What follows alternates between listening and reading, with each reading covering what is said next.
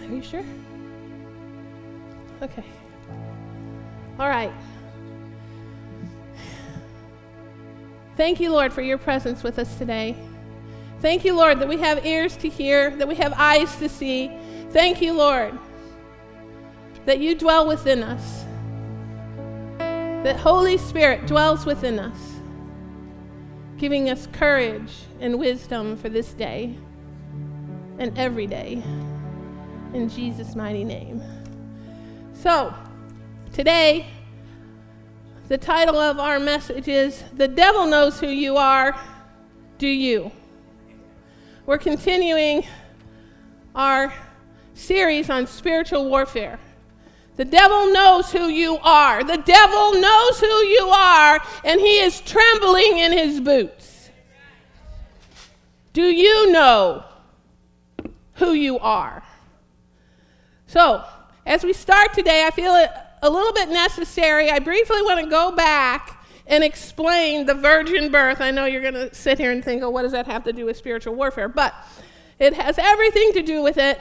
It is very important to the authority of Jesus here on this earth. You see, because God gave dominion to Adam, a man. God gave dominion to Adam, a man. And Adam gave it away through disobedience, through sin. And Jesus was going to come back and win our dominion back for us, but God had to do it legally according to his word, according to his plan. And Adam gave up important territory. Jesus won it back. Okay? This should make you, just right off the bat today, make you realize that yes, you can give up territory to the devil and the Lord will help you win it back. He's already done it, in fact, through him. And you just need to take hold of that and understand what has been accomplished on your behalf. God always keeps his word, so he had to work through his word to legally take back the devil's dominion, to take that dominion that had been given to him through sin and disobedience, to take it back. So Jesus had to come in the flesh. He had to come in the flesh to win our dominion back. Jesus had to confront and conquer the devil and all the demons of darkness in the flesh as a man, just like you do. He gave you that. Because of what he did, you can now stand in the authority of Christ. He had to, that is what made it perfectly legal for him to win back what Adam had given away. Okay? To destroy every work of the enemy. Jesus did it as a man through the Holy Spirit. You should realize you stand in the same position if you are a born-again believer in Jesus Christ. So, Mary received the word of God. Mary received the word when she said, be it unto me according to thy word. Be it unto me according to thy word. Okay? She, at that moment, gave God permission. She agreed with God. She agreed with the word. Gave him permission.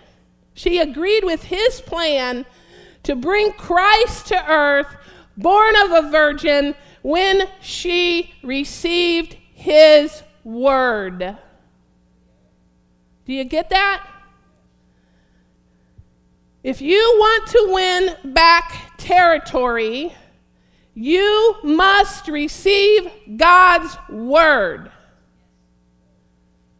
and agree with his word and nothing else. Actually, if you don't want to lose it in the first place, you can just agree with his word from the very get-go, and then you'll never lose the territory. But at any rate, he gave us a plan of redemption. Thank you, Lord. You're so merciful and kind. So anyway, at that point, God's plan to redeem mankind, peoplekind, from the curse was planted, and I mean in physically real life and spiritually, it was planted in the earth. Because why? Because God is, the word is incorruptible seed. Incorruptible seed. 1 Peter 1:23. Being born again, not of corruptible seed, but of incorruptible, by the word of God. Every time you speak the word into your situation, you are speaking incorruptible seed. It can't be defeated. It doesn't wither up and die. It's incorruptible seed. The word of God, which living word from a living God, and abideth forever. Abideth forever. So Christ was born of incorruptible seed through faith. She stood in faith, agreeing with God, be it unto me according to your word. Okay? She agreed. There was no death in that incorruptible seed. There was never any death in Jesus. He had to be born. I'm giving you all this to help just a really quick understanding that he had to be born in the flesh, born of a virgin, because the bloodline follows the Father. And in the Old Testament, all inheritance followed the Father. Okay? The life of the flesh is in the blood. That's an important statement out of Leviticus. The life of the flesh is in the blood. So if the life of the flesh is in the blood, so can be death. That's what happened when Adam gave it up. Okay? So can death, because the absence of life is. So because Adam sinned, every person after Adam sinned, every person after that had both life and death in their blood. But Jesus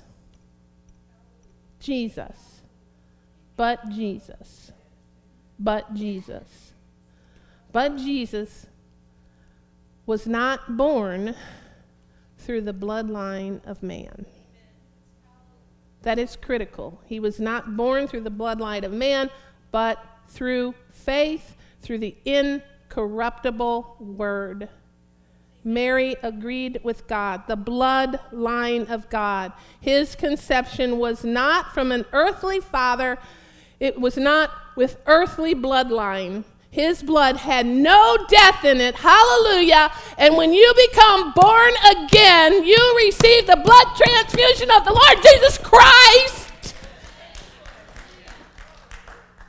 which is life, and not death.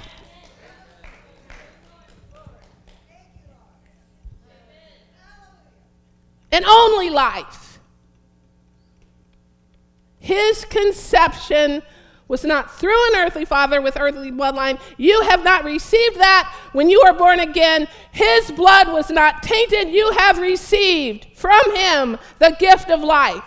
So when Jesus came to earth, he operated as a man. He stripped himself of all divine power on your behalf and operated as a man in the authority of man under the power of the Holy Spirit. No different from you. The same.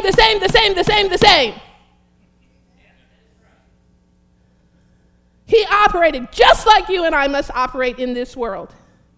He operated not as the Son of God, but as the Son of Man, just like you and I. His birth as a man in flesh here on the earth, it is that gave him the legal right, the authority to destroy every work of the devil. And you are called to do the same thing. You're called to do the exact same thing. And he's given you everything you need to do it. You just need to see yourself that way. So I've explained all that very quickly to help us realize that when we are in Christ, his same mode of operandi is our mode of operandi. Get that? The very same. He won for us every promise in the scripture. And he called us. You are called. You are equipped. You are ready. You are ready. Say, I am ready. I am able. Because of what Jesus won for me. So you are able to do his work. You are equipped and ready to do his work just like him. And even greater works. He has given you that authority. It is our inheritance through the new birth. So here's the deal. The devil knows who you are. He knows who you are. But the real question is, do you know who you are? Do you know it? Do you know it in your spirit? Do you know it in your heart of hearts? Who you are. That is the entire key to spiritual warfare. You must know that so that you can employ the weapons. Okay? Every believer must know who they are. Every believer must know who is in them. Every believer must know what belongs to them because of Jesus. Every believer must employ the weapons of their warfare, which are not carnal, but spiritual, to the pulling down of strongholds. The devil knows, he knows that he no longer has any legal right to any of your turf. None. No legal right to anything in your life, any of your territory, any of your turf. None. That's why he has to lie to you. That's why he has to try to deceive you. That's why he doesn't play fair. He's a loser, scrambling, trying to find a way. But you're standing in the blood, so there is no way.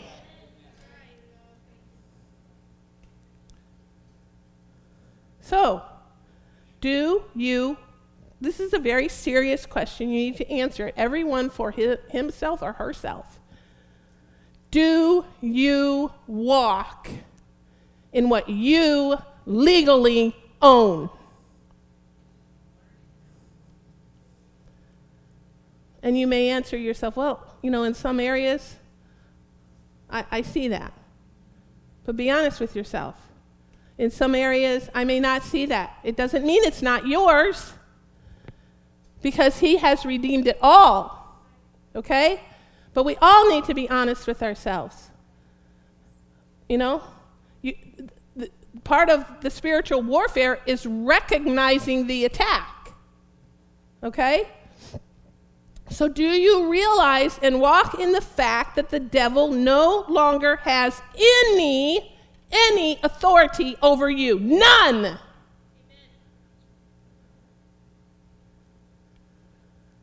The devil has to get your permission to defeat you.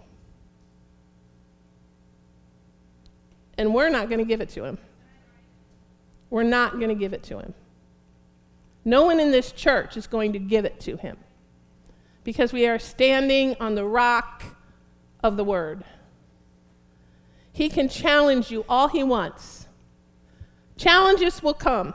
He can challenge you all he wants, but he cannot win. He cannot gain the victory over any believer standing in what Jesus has won for them. He cannot steal a single promise of the word from you. He has given you a whole lot. Every promise in this scripture belongs to you, and the devil has no right to it. None whatsoever. John 10:10. The thief comes only to steal, to kill, and destroy. I have come that they may have life and have it to the full. Thank you very much, devil. I will take the abundant life of God, and I will not receive your death and destruction. No, thank you. You can just keep it right where you are. Don't even approach. No takers here. I will not receive your death sentence. God has given me abundant life, and that's what I have. That's what I walk in. That's what I believe. 1 Peter 5:8. Be alert and of sober mind. Your enemy, the devil, prowls around like a roaring lion, looking for someone to devour. Well, guess what? We are not going to give him permission to devour us. It's you don't even have to be concerned about that scripture in terms of the outcome. It says he's going to roar like a lion, seeking whom he may devour, but you just say, well, it's over here because I'm not going to allow it. I'm not going to let you devour me. You can't devour me. I'm not someone you can devour. Okay? I'm not going to give you, devil, I'm not going to give you permission to devour me. How am I not going to do that? I'm going to stay humble before my God. I'm going to stay obedient to my God. I'm going to stay submitted to the word. Even when the word says something that I don't like, I'm going to pray to the Lord and ask him to give me the strength and the fortitude to do it his way and not my way. I'm going to stay in prayer. I'm not just going to, bulldog ahead like a bull in a china shop and do things my way. I'm going to stop and I'm going to say, what do I do here, Lord? In all my decisions, I'm going to stay obedient. I'm going to stay submitted. I'm going to repent when I need to repent. I'm going to draw nigh to God. I'm going to listen to the Holy Spirit. I'm going to ask for the counsel of the Holy Spirit. I'm going to pray about what I do. I am not going to be deceived by the lying and deceitful plans of the devil and his cohorts. I will agree with God. I will agree with his word in my life, and I will decree it. We are meant to decree a thing, not just let it roll around in our brains. Speak the word. I'm going to say, devil, your charge stops here. Devil, your charge stops here. I am not one of those whom you may devour. You will not steal from me the truth of the word or my hope in God. Jesus came and destroyed your works. That's what he did. and I am going to stand in the finished work of Christ. Regardless of what things may look like out there. I know what's in here. You know what's in here. 1 John 3:8. The one who does what is sinful is of the devil, because the devil has been sinning from the beginning. The reason the Son of God appeared was to destroy the works of the devil. Scripture tells us that demons tremble in their boots. I added that part. They tremble, knowing who Christ is. Well, devil and every demon from hell, if you try to enter my zone, you're just going to tremble and shake and fall down and die. The only shaking that's going to go on here is you, not me.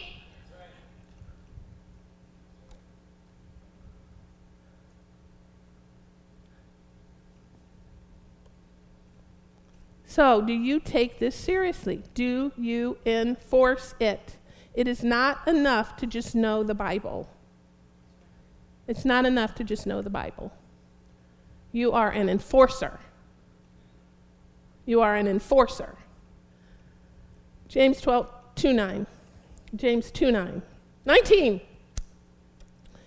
You believe that there is one God. Good. Even the demons believe that and shudder. From the Amplified Classic Edition. You believe that God is one. You do well. So do the demons believe and shudder in terror and horror, such as make a man's hair stand on end and contract the surface of his skin.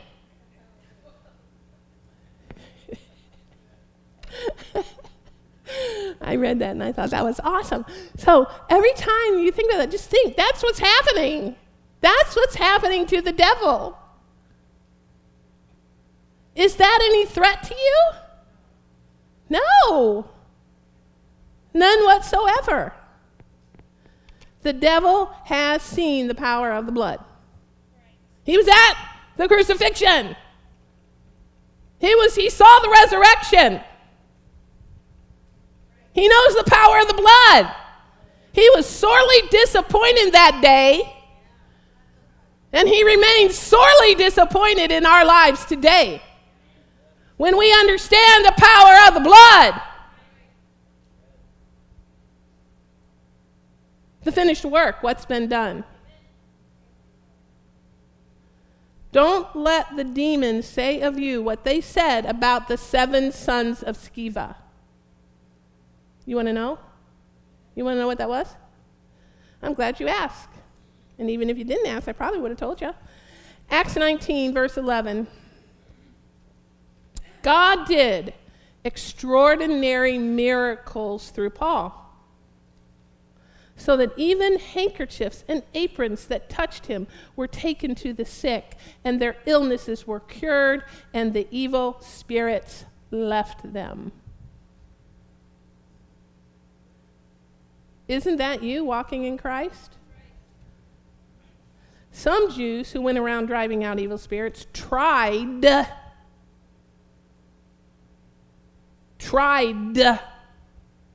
to invoke the name of the Lord Jesus over those who were demon-possessed. They would say, in the name of Jesus, whom Paul preaches, I command you to come out. See, they didn't even know Jesus.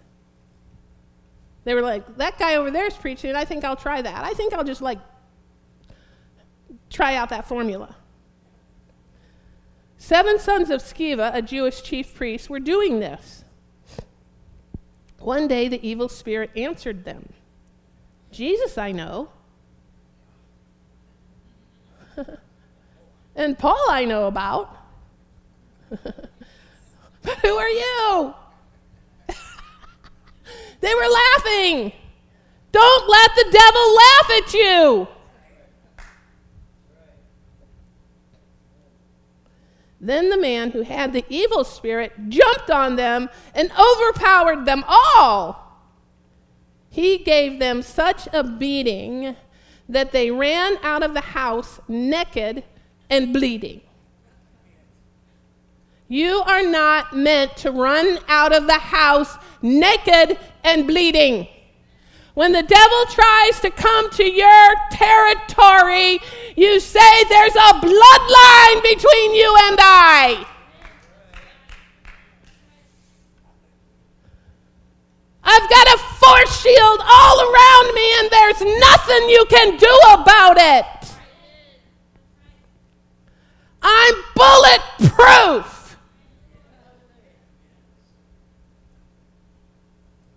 Whoa, that reminds me of a spiritual dream the Lord gave me like 3 years ago. I'll have to tell you that someday.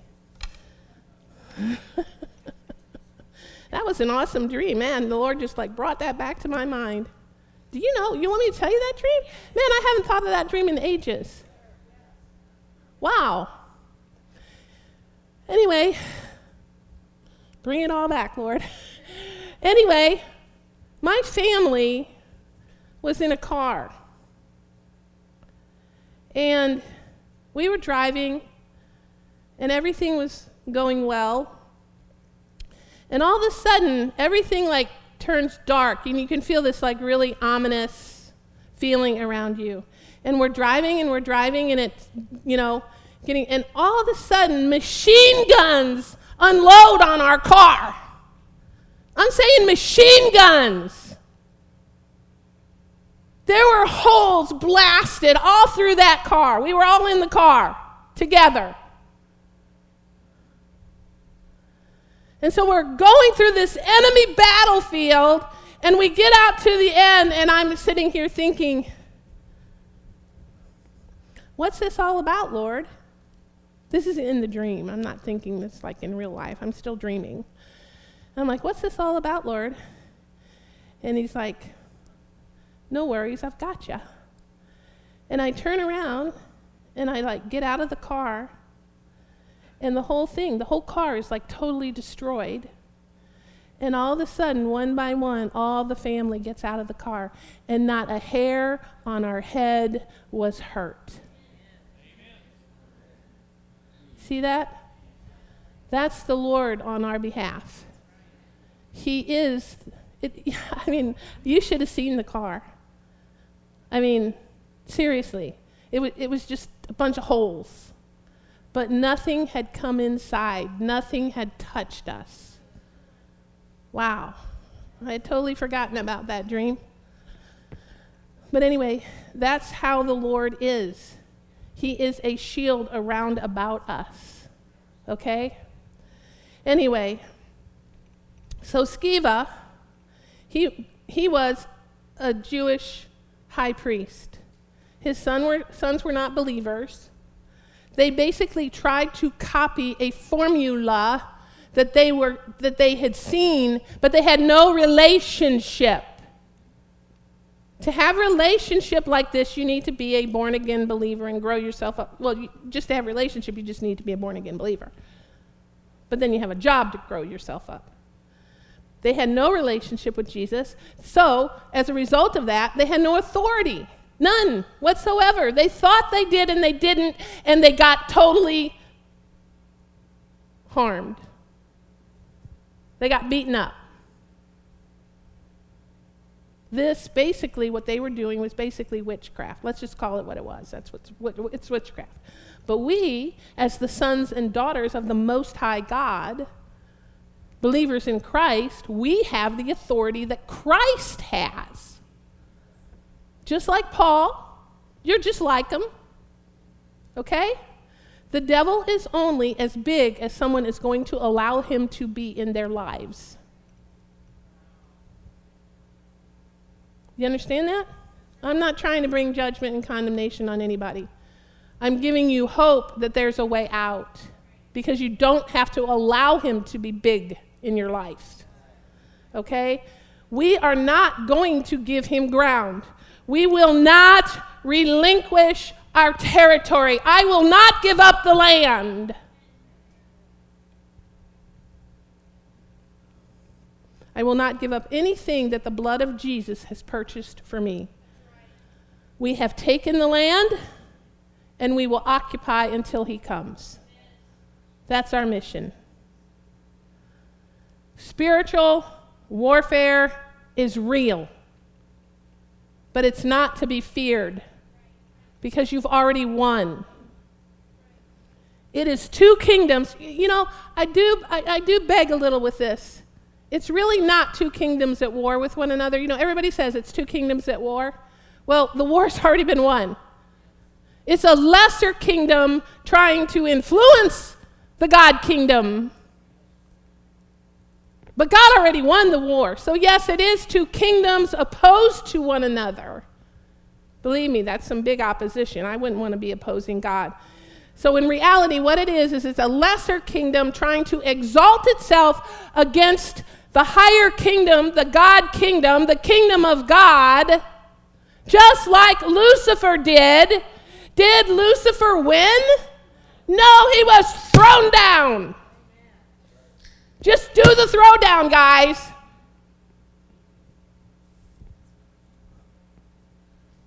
Right? So we have to realize that we belong to the kingdom of God, the kingdom of light, the kingdom of power, the kingdom of authority, the kingdom of the risen Lord, and that he has already won, Colossians 1:13. For he has rescued us from the dominion of darkness and brought us into the kingdom of the Son he loves. And you're the son he loves too. You're the daughter he loves too. He sees you the same as Jesus. God already won through Christ's blood, but the devil will never stop challenging you. Just get it right. He can challenge, but he can't win. He will never stop challenging and trying to win people over to the dark side. He will do whatever he has to accomplish that task. He doesn't play fair. He doesn't play by the rules. When we stay submitted to God and follow Christ, the devil cannot win you over. Do not open the door to let the devil come in, because Jesus slammed the door shut on your behalf. Okay? It is locked tight by the blood of Jesus. Joshua, he took the land because he was strong and courageous. He believed in the vision of God, and he stood for that, no matter what it looked like. He was strong and courageous. He went in, he took the land, and he knew the God whom he was serving. As for me and my house, he said, we will serve the Lord. As for me and my house, we will serve the Lord. I'm not going to challenge you, God. I'm not going to disagree with you, God. I'm not going to try to do it my way. I will serve you. I will serve you. I will serve you. I will serve you. Nobody likes that word anymore. We all want to be God's friends. Well, we are God's friends, but we still serve the Lord. Okay? Joshua did not stay idle. He stayed awake and aware and strong. He did not fall asleep at the wheel. The devil knows whom you are serving. The devil knows whom you are serving, and he is shaking, and we will keep him there. He wants you to serve him. He wants you to serve him. Why else does he lie to you so much? Why else does he try to get you to doubt his word, to doubt God, to doubt the promises in the scripture, to doubt your own value, to doubt your own giftings that the Lord has given you, to doubt your worthiness? That's the only thing he has. And what you have is you say, I'm not going to agree with that. I will not agree with that. I don't receive that. I am not receiving that. He hopes that if you doubt God, then you're going to believe him. The only real tool he has against you is deception, designed to create doubt and fear in you. When he sees you, he sees the risen Lord in a born-again believer. He sees that. Do you see that? Do you see that in you? Will you take that seriously and apply it to life?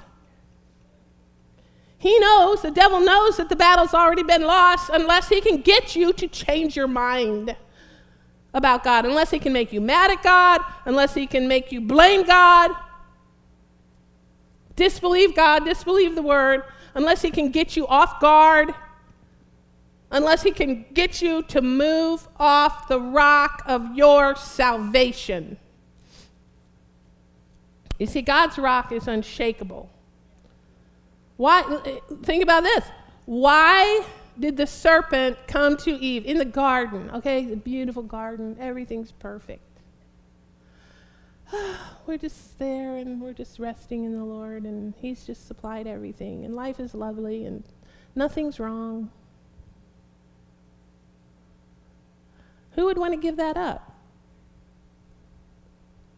So why did he come to Eve with a lie, with a question, trying to create doubt and confusion? He said, did God really say? Did God really say? Did God really say that you're not supposed to eat that fruit? What a bad God. Did God really say you're not supposed to eat that fruit? How many of you have gone through that in your life when the Lord has told you something, the Lord has shown you a vision, the Lord has given you a promise of the word, and then all of a sudden it's like, did I hear that right, God? Come on. I heard it right.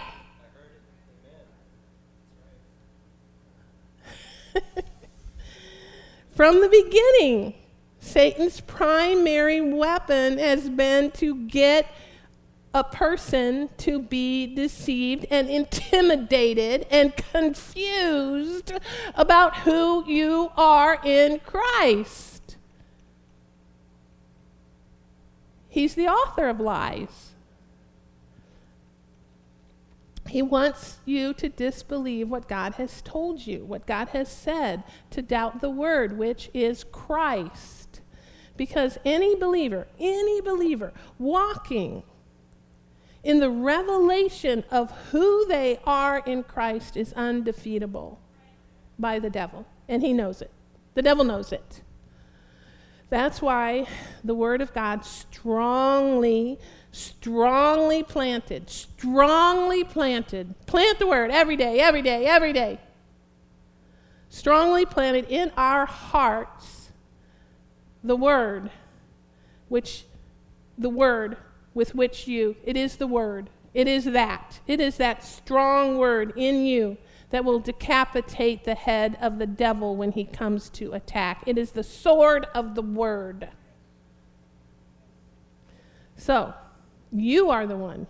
You are the ones. You are the ones to whom God has given the keys of the kingdom.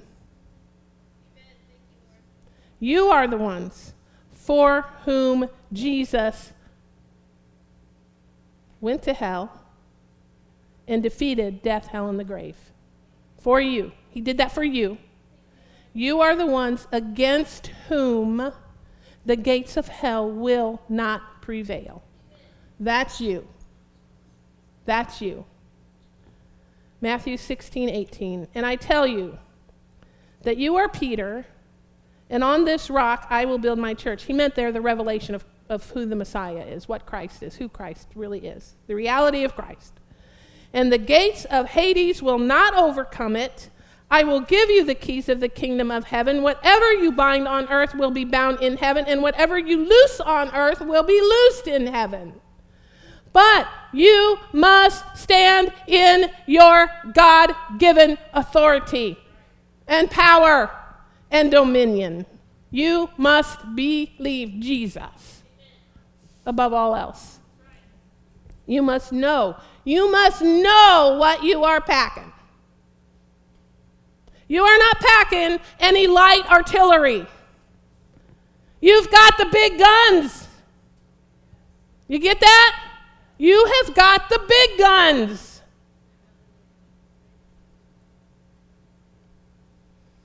You must draw a line in the sand. You must draw a line in the sand with the Word of God and with the sword of the Spirit. You must separate the truth of the Word in your heart from the lies and the deceptions of the devil. You must be aware. I must be aware. I must recognize an attack when it comes. Proverbs 4:23, above all else, guard your heart, for everything you do flows from it. Another translation says, for it is the wellspring of life. So what are you going to put in your heart? The Word and the Word only. You are called to walk in the truth.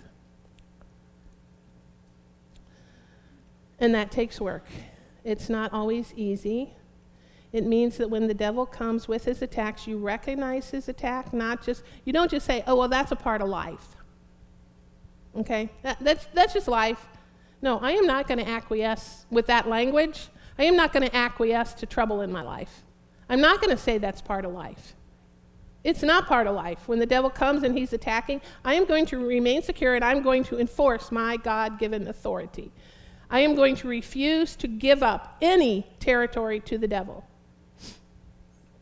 This is a war. God's probably really laughing. The devil's the only one that thinks he might have a chance. But it is a war between two kingdoms, and you are already standing in the superseding kingdom. And just like Joshua, we referred to Joshua earlier, just like Joshua, he had to remain in the land. He had to occupy the land. When he saw the wall, he couldn't freak out. Right? He had to stay there and remain on his territory until the wall came tumbling down. And it will come tumbling down when we pray and we listen to the instruction that we get from the Holy Spirit. We must know that we have taken the land. We must know that it belongs to us. We must know that we are the rightful owners. And we must refuse to allow any squatter with no rights to come in and try to steal our land rights. You get that? Do you get that? 1 John 3, okay, by the way, what is your land? What are you believing for? Your land can be any promise that you find in the Scripture. 1 John 3:8, the one who does what is sinful is of the devil, because the devil has been sinning from the beginning. The reason the Son of God appeared was to destroy the works of the devil. So we remain in faith, we remain obedient to the word, no matter what it looks like. We must cut all cords, all ties with the bombardments of the devil. We must realize how completely powerless they are. Completely divorce ourselves from his bombardments, completely divorce ourselves from his temptations and from his enticements.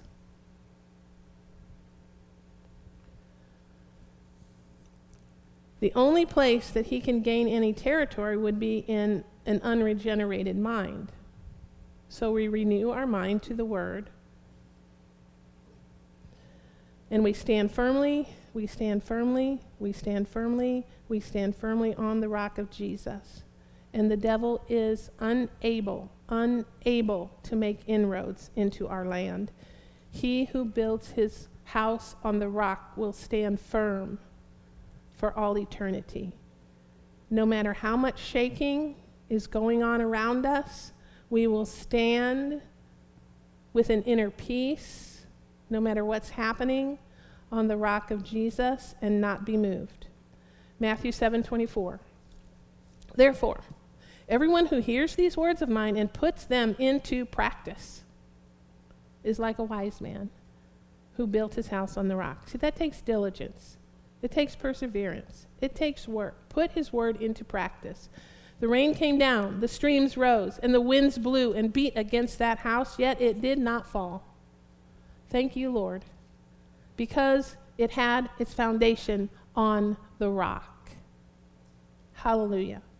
But everyone who hears these words of mine and does not put them into practice is like a foolish man who built his house on the sand. How many of you want to be called a foolish man or foolish woman? No, you don't want that. And you won't be. The rain came down, the streams rose, the winds blew and beat against that house, and it fell with a great crash. So this is a time when the devil, honestly, this is a time when the devil is trying to dismantle, is trying to shake, is trying to dismember the body of Christ. We are not going to stand for that. He cannot shake the house that is built on the rock. Every believer is a temple of the Lord. Every believer is a house of God. This is the house of God. When we come together in unity, we are the house of God. 1 Corinthians 3:16, don't you know that you yourselves are God's temple and that God's Spirit dwells within you? So who is in the house? Who is in your house? Who is in your house?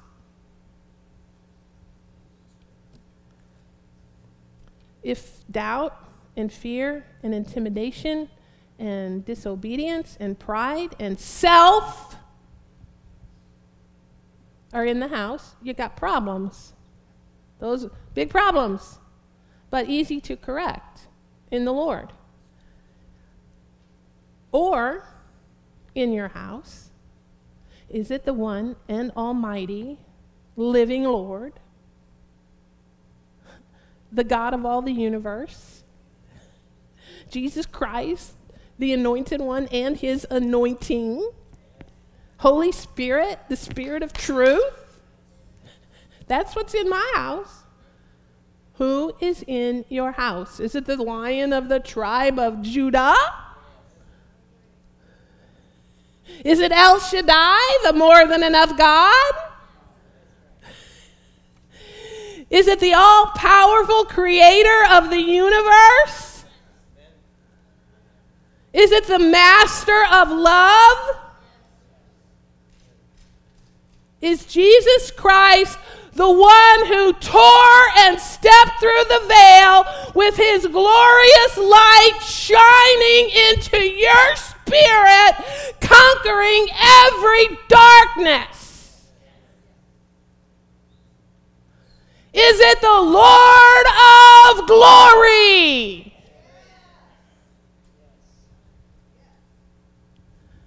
Can you just stop and think about that for a moment? You belong to the Lord of glory. You belong to the Lord of glory. I belong to the Lord of glory. I belong to the Lord of glory. Why are you just sitting there? I belong to the Lord of glory. Hallelujah! Thank you, sister. You belong to the Lord of glory.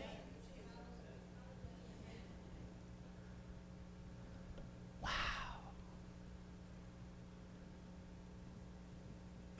The one and only, the supreme ruler of the universe, through whom we rule and reign.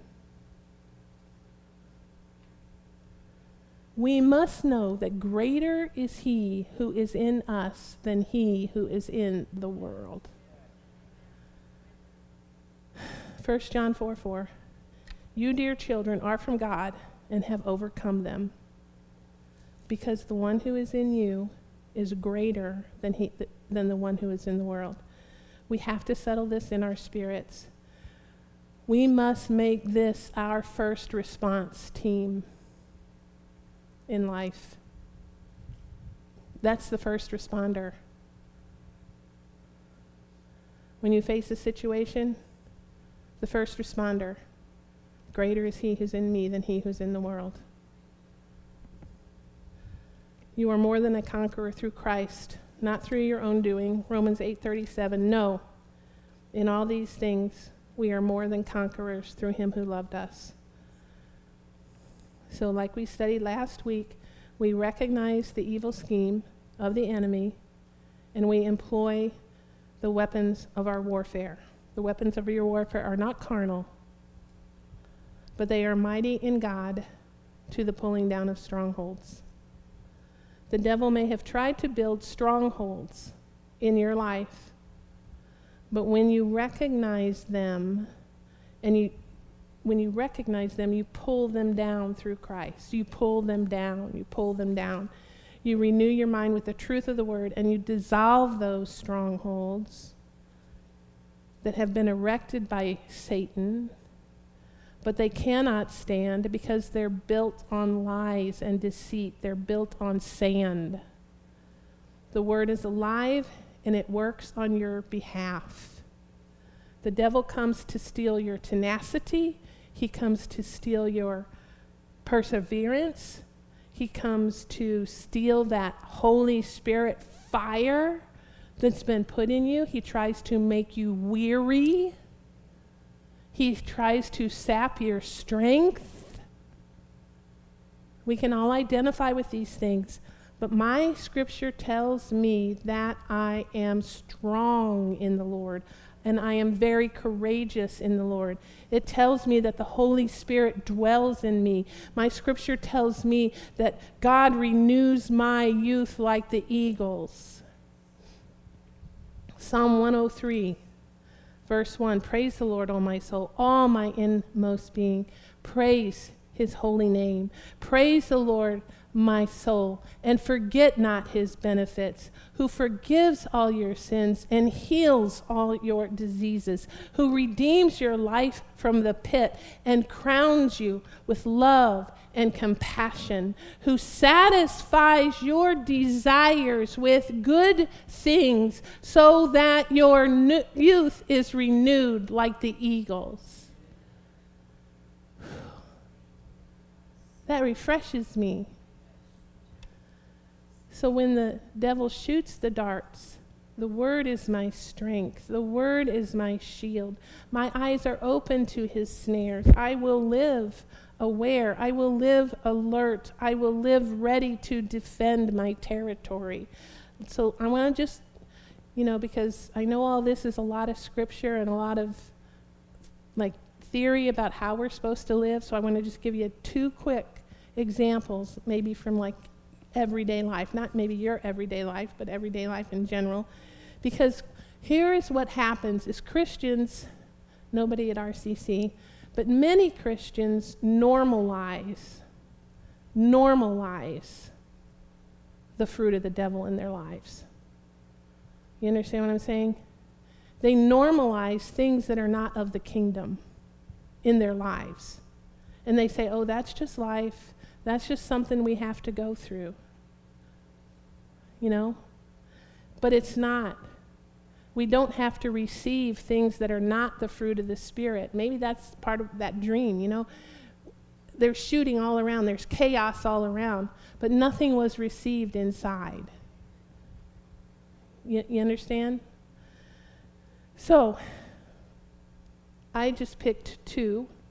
You can apply this to any emotional, mental disturbance, anything that's not the fruit of the Spirit in your life. So I took strife, okay? You find, if you see this, you find the word. James 3:16 says, for where envying and strife is, there is confusion and every evil work, okay? So strife is not a normal part of the kingdom. It's not a fruit of the Spirit, and that's a good way to detect something. Know the fruit of the Spirit. The fruit of the Spirit is love, joy, peace, patience, kindness, goodness, faithfulness, and self-control. Gentleness and self-control. Against such things there is no law. So identify if there's something in your life that's hassling you or bothering, and you say, okay, is it one of the fruit of the spirits? But see, what happens is Christians, some Christians, not you, become lazy, and they think, oh, well, strife is just normal. It's just a part of life. It's not normal. It's not the abundant life that we've been promised. It is abundant death is really what it is. And so it is not just a part of life. It is a part of the dark side of death. You understand that?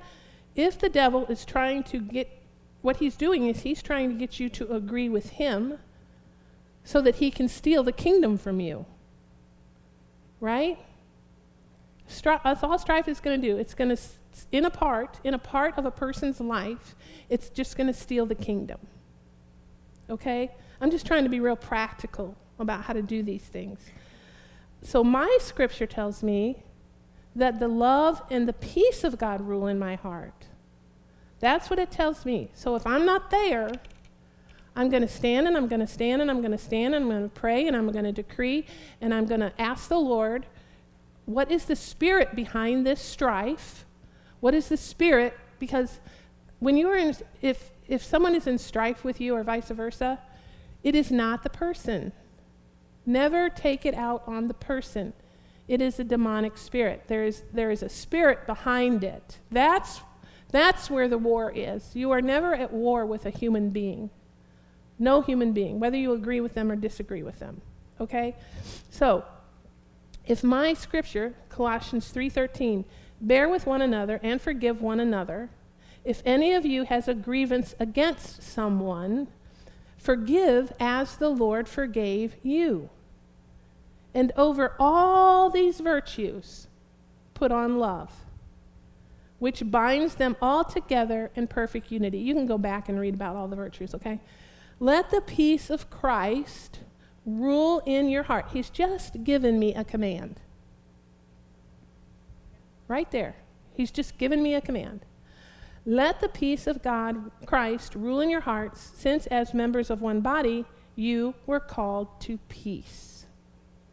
And be thankful. Well, thankfulness must have something to do with peace, or he wouldn't have put it there. So there's a really good clue. I need to start being a little bit more thankful. But I also have a command that I let the peace of God rule in my heart. I don't give way to the strife. I don't open the door that the blood already closed. So if strife is present, I need to demolish it in the Lord. Not, of course, not in my own works. And I do that with spiritual weapons of warfare. Okay? I do that with prayer or fasting. I stand on the Word. I look in the Word and I see, how does God see me? And then I'm going to see that other person that same way. What does God think about me? I'm going to think that very same thing about that other person. Okay? I'm going to extend mercy. I'm going to extend grace. Then I decree the truth of the Word. Okay? And I decree peace in my relationships. I decree peace in my situations. I repent if I need to repent. Okay? So when I do this, as I'm doing this, I'm not perfect, but as I'm doing this, I am giving no place to the devil. The scripture tells us, do not give place to the devil. Okay? So I will not, at that point when I'm doing this, I close the door and I don't open the door to his operations in my life. I'm shutting the door to his operations. Okay? Another one might be depression of some sort. Now you can take this for anything, okay? You can take this for unforgiveness. You can take it for low self-esteem. You can take it for anger or rage. You can take it, whatever. So what we do is we identify that spirit behind the manifestation of the fruit that is not the fruit of the Word, that is not the fruit of the Spirit. Okay? You identify the spirit behind it. So that takes awareness. It takes stopping in your tracks. It takes work. It takes perseverance. It takes application of the word. You identify it. This is not a lazy man's gospel. Okay? This is not a gospel for inattentive people. You know?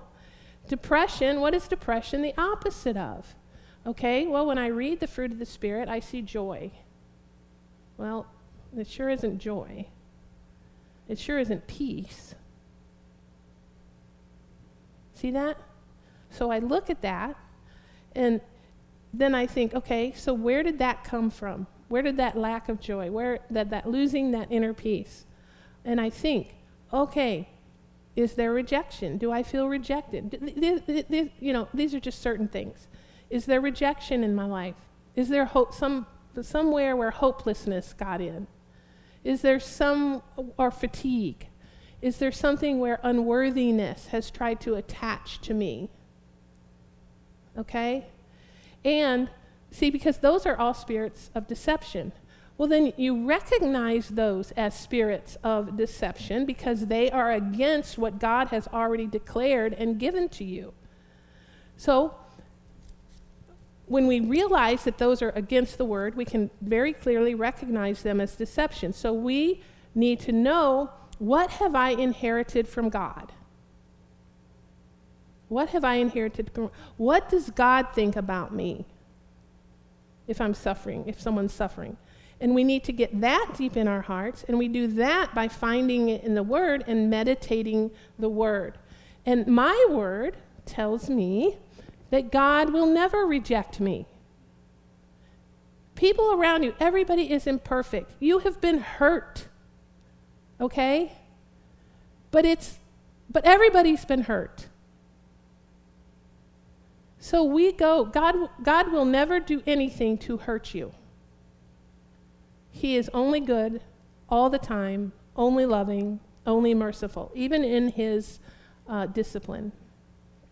So I go to the Word, and I'm going to find very specific scriptures that show me that God will never reject me. If it's from a feeling of unworthiness, I'm going to go to the Word and find where he calls me worthy. If it's hopelessness, I'm going to go to the Word, and I'm going to find where he talks about hope. And I'm going to take the truth to defeat those lies. So, for instance, rejection. The word tells me that God will never leave me or forsake me. It says, even if my mother and father reject me, he will never reject me. See, he will always see me as his child.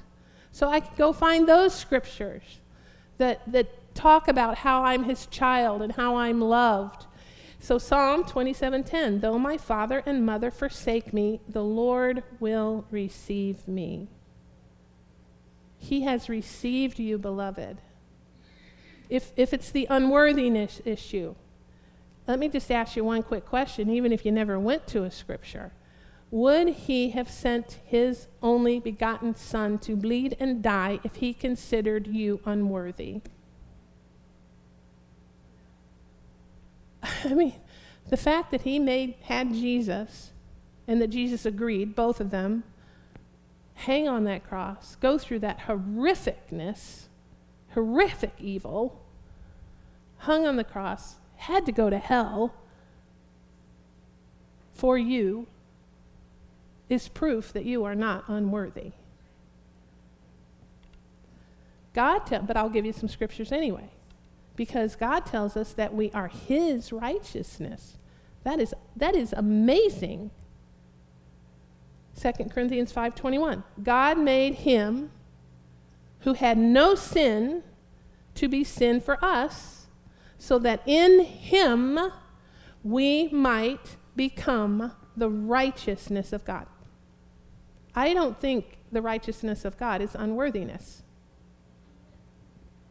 Right? Romans 3:22. This righteousness is given through faith in Jesus Christ to all who believe. Are you a believer in Jesus Christ? Then you are the righteousness of God. You are not unworthiness. Okay, let's look at hopelessness. Let me just say, nothing is unredeemable. You have never messed up so bad that God has not already brought redemption and made redemption available. There is nothing that is unredeemable that you have ever done in your life. My scripture tells me that he is going to complete the good work that he began in me. I love that, because we all sitting in this room here today think that there are times that we have messed up so royally that we have ruined God's plan. I will guarantee there's not one of you that hasn't thought that thought in their life, well, that's from the pit of hell. That's the devil trying to get you into the dark side thinking.